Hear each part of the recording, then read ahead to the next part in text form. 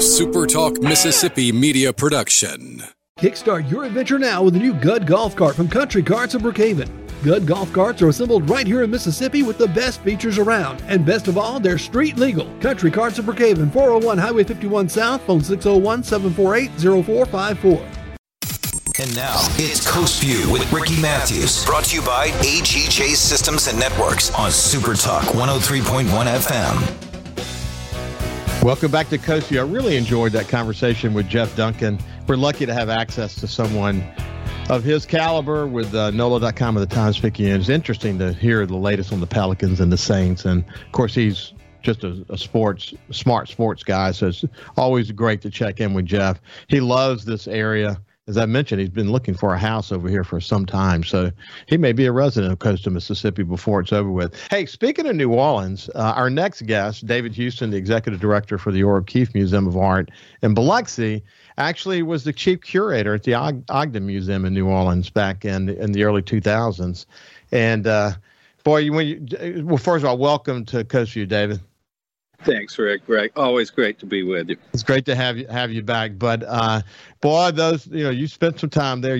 People in New Orleans, they love art and they love their Saints, don't they? Oh, no doubt. We had one of the Bensons on our board, and the year that they won the Super Bowl, talking about floating the boat of a wounded city, that did it. And ever since then, they think they're going to do it every year, just like all of them. I know. We hope they do. We hope they do every year. But you've had a lot of experience before you landed here, and I had the pleasure of visiting with you. We visited a couple of times, but just after you joined the Ora O'Keeffe Museum, and we went back and talked about the 40 books that you've authored, and the exhibit catalogs you've been involved with, and the articles on architecture and photography. And when you think about your past, it seemed to me at the time, and I still feel that way today, that you're just kind of the perfect fit, because of your understanding of the architecture of someone like Frank Gehry and how it sort of intermingles and integrates with this great mad potter of Biloxi, George Ora. And if you look back now, how's it been for you? If you're just thinking about since you started there. Oh, it's been wonderful because, I landed the week the museum closed for the COVID lockdown, so that gave me a chance to work on the facility, get some things upgraded, work with the staff. And I knew about the nice, relaxed lifestyle and the good food and quality of life over here. So that was really easy to ease into after New York City. And we've been doing a range of national and regional exhibitions. We've opened a community gallery on our second floor. And we're planning an architecture day this April with tours of historically important buildings and contemporary buildings on the Gulf Coast. So architecture is increasingly going to be an important part of what we're doing because we are the custodians of the Pleasant Reed Cottage and this extraordinary Frank Gehry campus. Well, I like the way you think, because obviously you get it. You get it, the role that architecture plays in a community, establish a sense of place. Julian Rankin and I recently talked about that. I mean, the Walter Anderson Museum is doing a lot of work to reach out into the community, to be part of community building and making contributions on so many different dimensions. You certainly are doing that. I actually want to talk a little bit about what I call the George Ora effect, and that's as it relates to Walter Anderson, but we'll come back to that in just a second. What's the latest there? What's going on at the Ora Museum these days? Well, it's a good week to be chatting with you. Friday night we have, as a community outreach program, free movie night. And we put up a big screen outdoors on the plaza. And we have a wildly different movie each time. We've had a couple of science fiction movies. We've had a couple of cult movies. And this Friday, we have the Rocky Horror Picture Show, another cult movie. And we have a food truck, beer and wine, and people can bring their own chairs. And we provide seating, and it's just a chance to come onto the campus, It's free, and everyone just has a nice, relaxed evening and sees some nostalgic movie, either for the first time if you're young, or if you're not young, remembering when you saw it back in the day.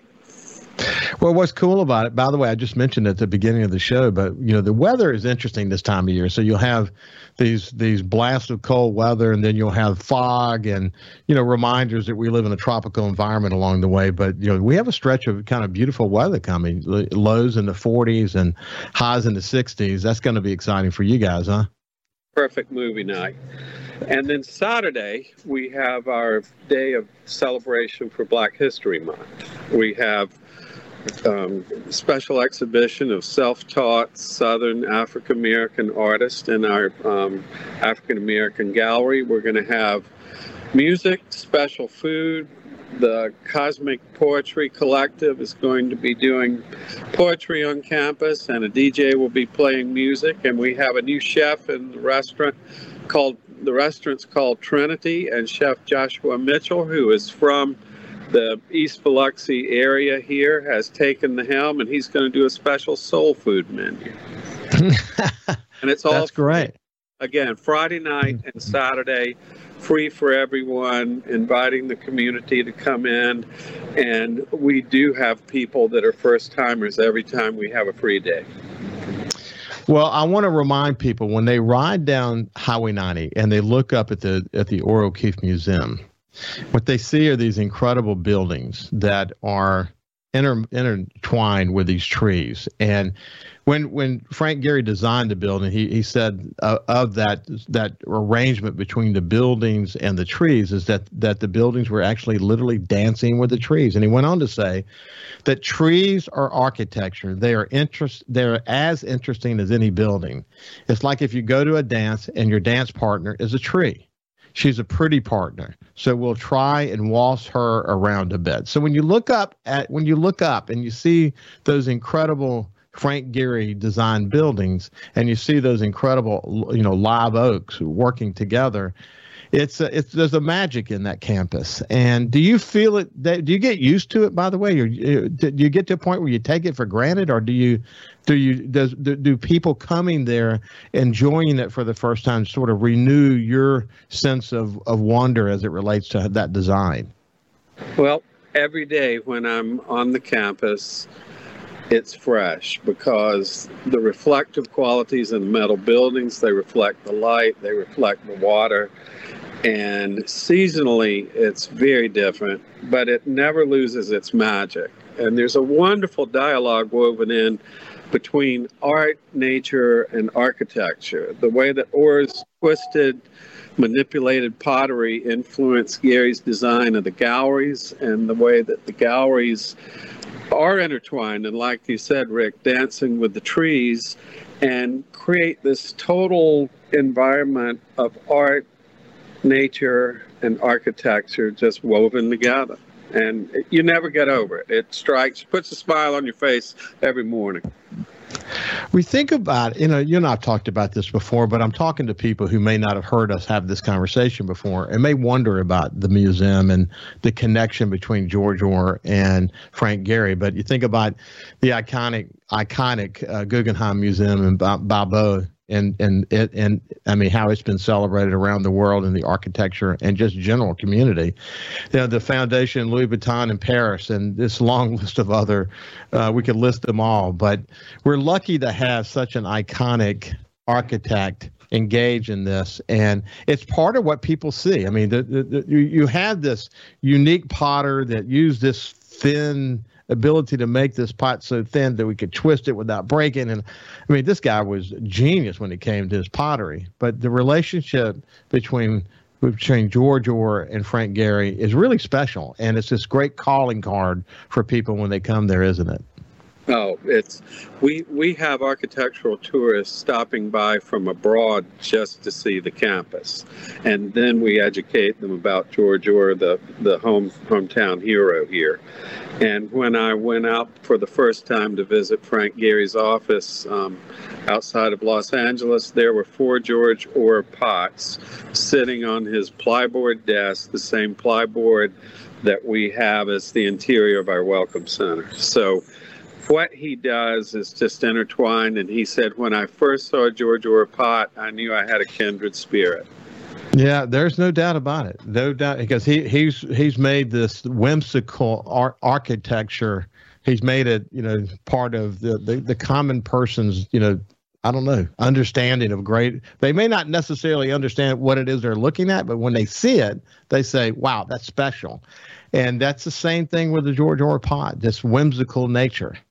Well, when they see it, they feel it. And there's a lot of emotion and thought in both. And both of them take something solid and make it fluid. And the way it flows in space is the magic of what they do.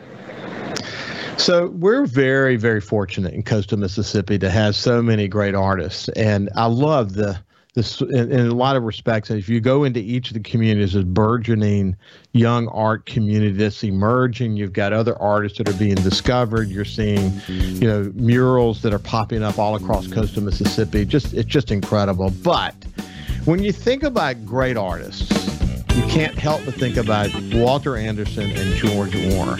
And I've said on the show recently, just in the last day or two, that what's going to happen with Walter Anderson is similar to what happened with George Orr. I call it the George Orr effect. When we come back, I want to talk to an expert on this subject.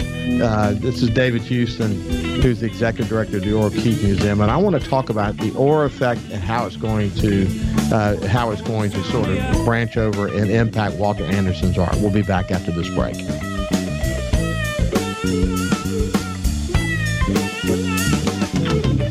You can also listen live to Super Talk Mississippi Gulf Coast 103.1 on your Amazon Alexa devices. Once you've enabled the skill, just say, Alexa, open Super Talk Mississippi Gulf Coast. Talking to the people that help make the coast such a unique place to live. This is Coast View with Ricky Matthews on Super Talk Mississippi Gulf Coast 103.1. Welcome back to Coast View. I have David Houston, the executive director of the Orr O'Keeffe Museum of Art in Biloxi. Listen, if you go back in my career, I always tried to learn as much as I could about art and architecture and creating a sense of place. It wasn't actually until I had the opportunity to work with Andreas Dwani, the famed architect and planner from Miami that was involved in the charrettes, these brainstorming sessions we had after Hurricane Katrina, that I became so much more aware of this sense of place that exists in coastal Mississippi. I talk about it all the time. Each community has its own unique sense of place, and the collection of those sense of places makes coastal Mississippi such a great place. But inside of that, though, we're very lucky in that we have two famed artists, and George Orr, the Mad Potter of Biloxi, and Walter Anderson in Ocean Springs. And both of these guys were, revolutionary in their prescribed art. But remind people, David, how George Orr was discovered on the national stage. Well, George called himself the Potter for the future because he realized that his work was so avant-garde and advanced that the audience for it was not yet born. And when he died in 1918, his work was put away above the garage where his sons had automobile and boat motor work.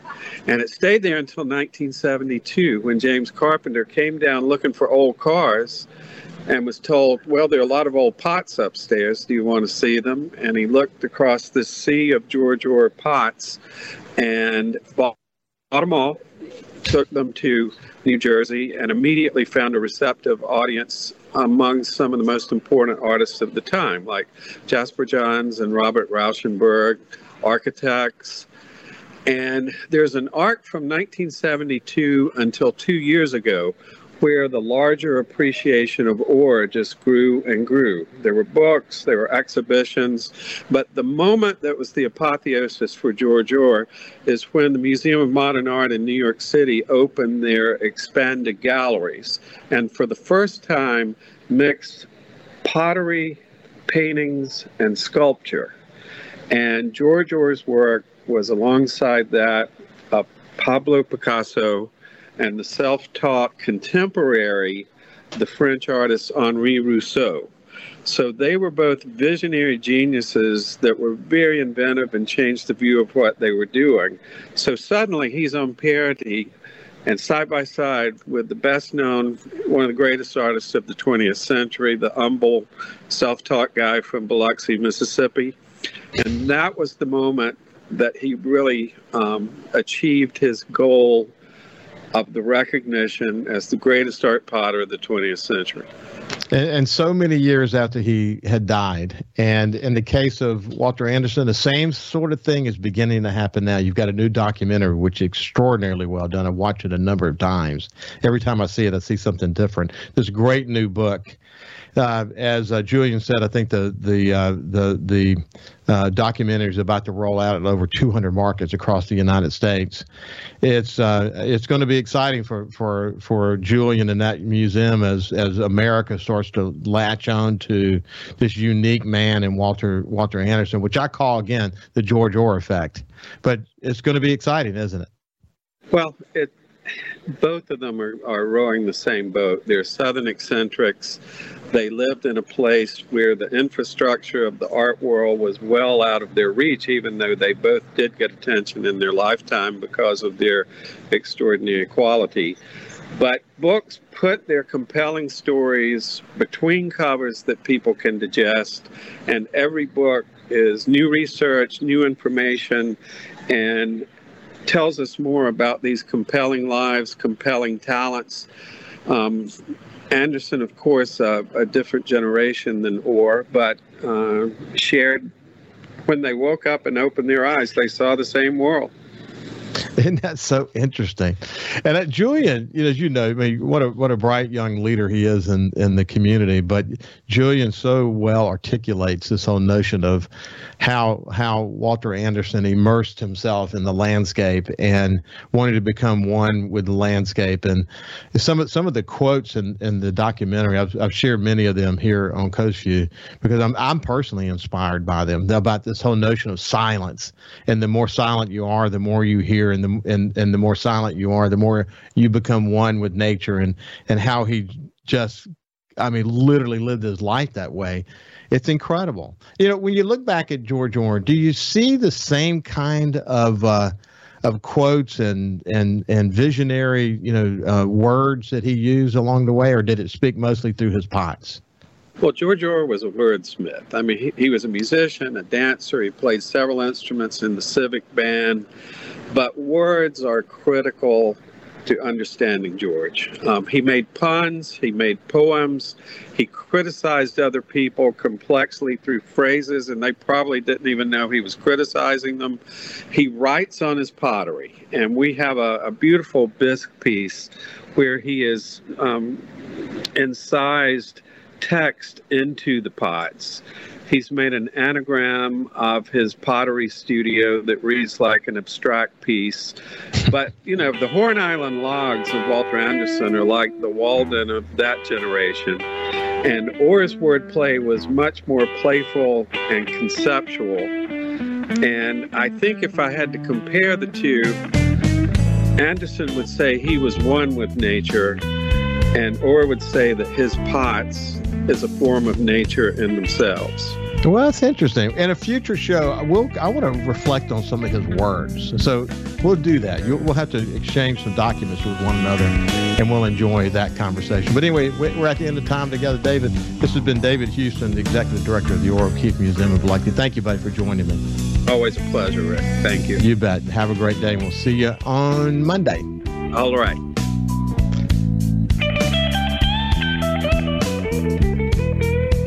Follow Super Talk Mississippi Gulf Coast 103.1 on Facebook. Facebook.com/Super Talk MS Coast 103.1. A Super Talk Mississippi media production.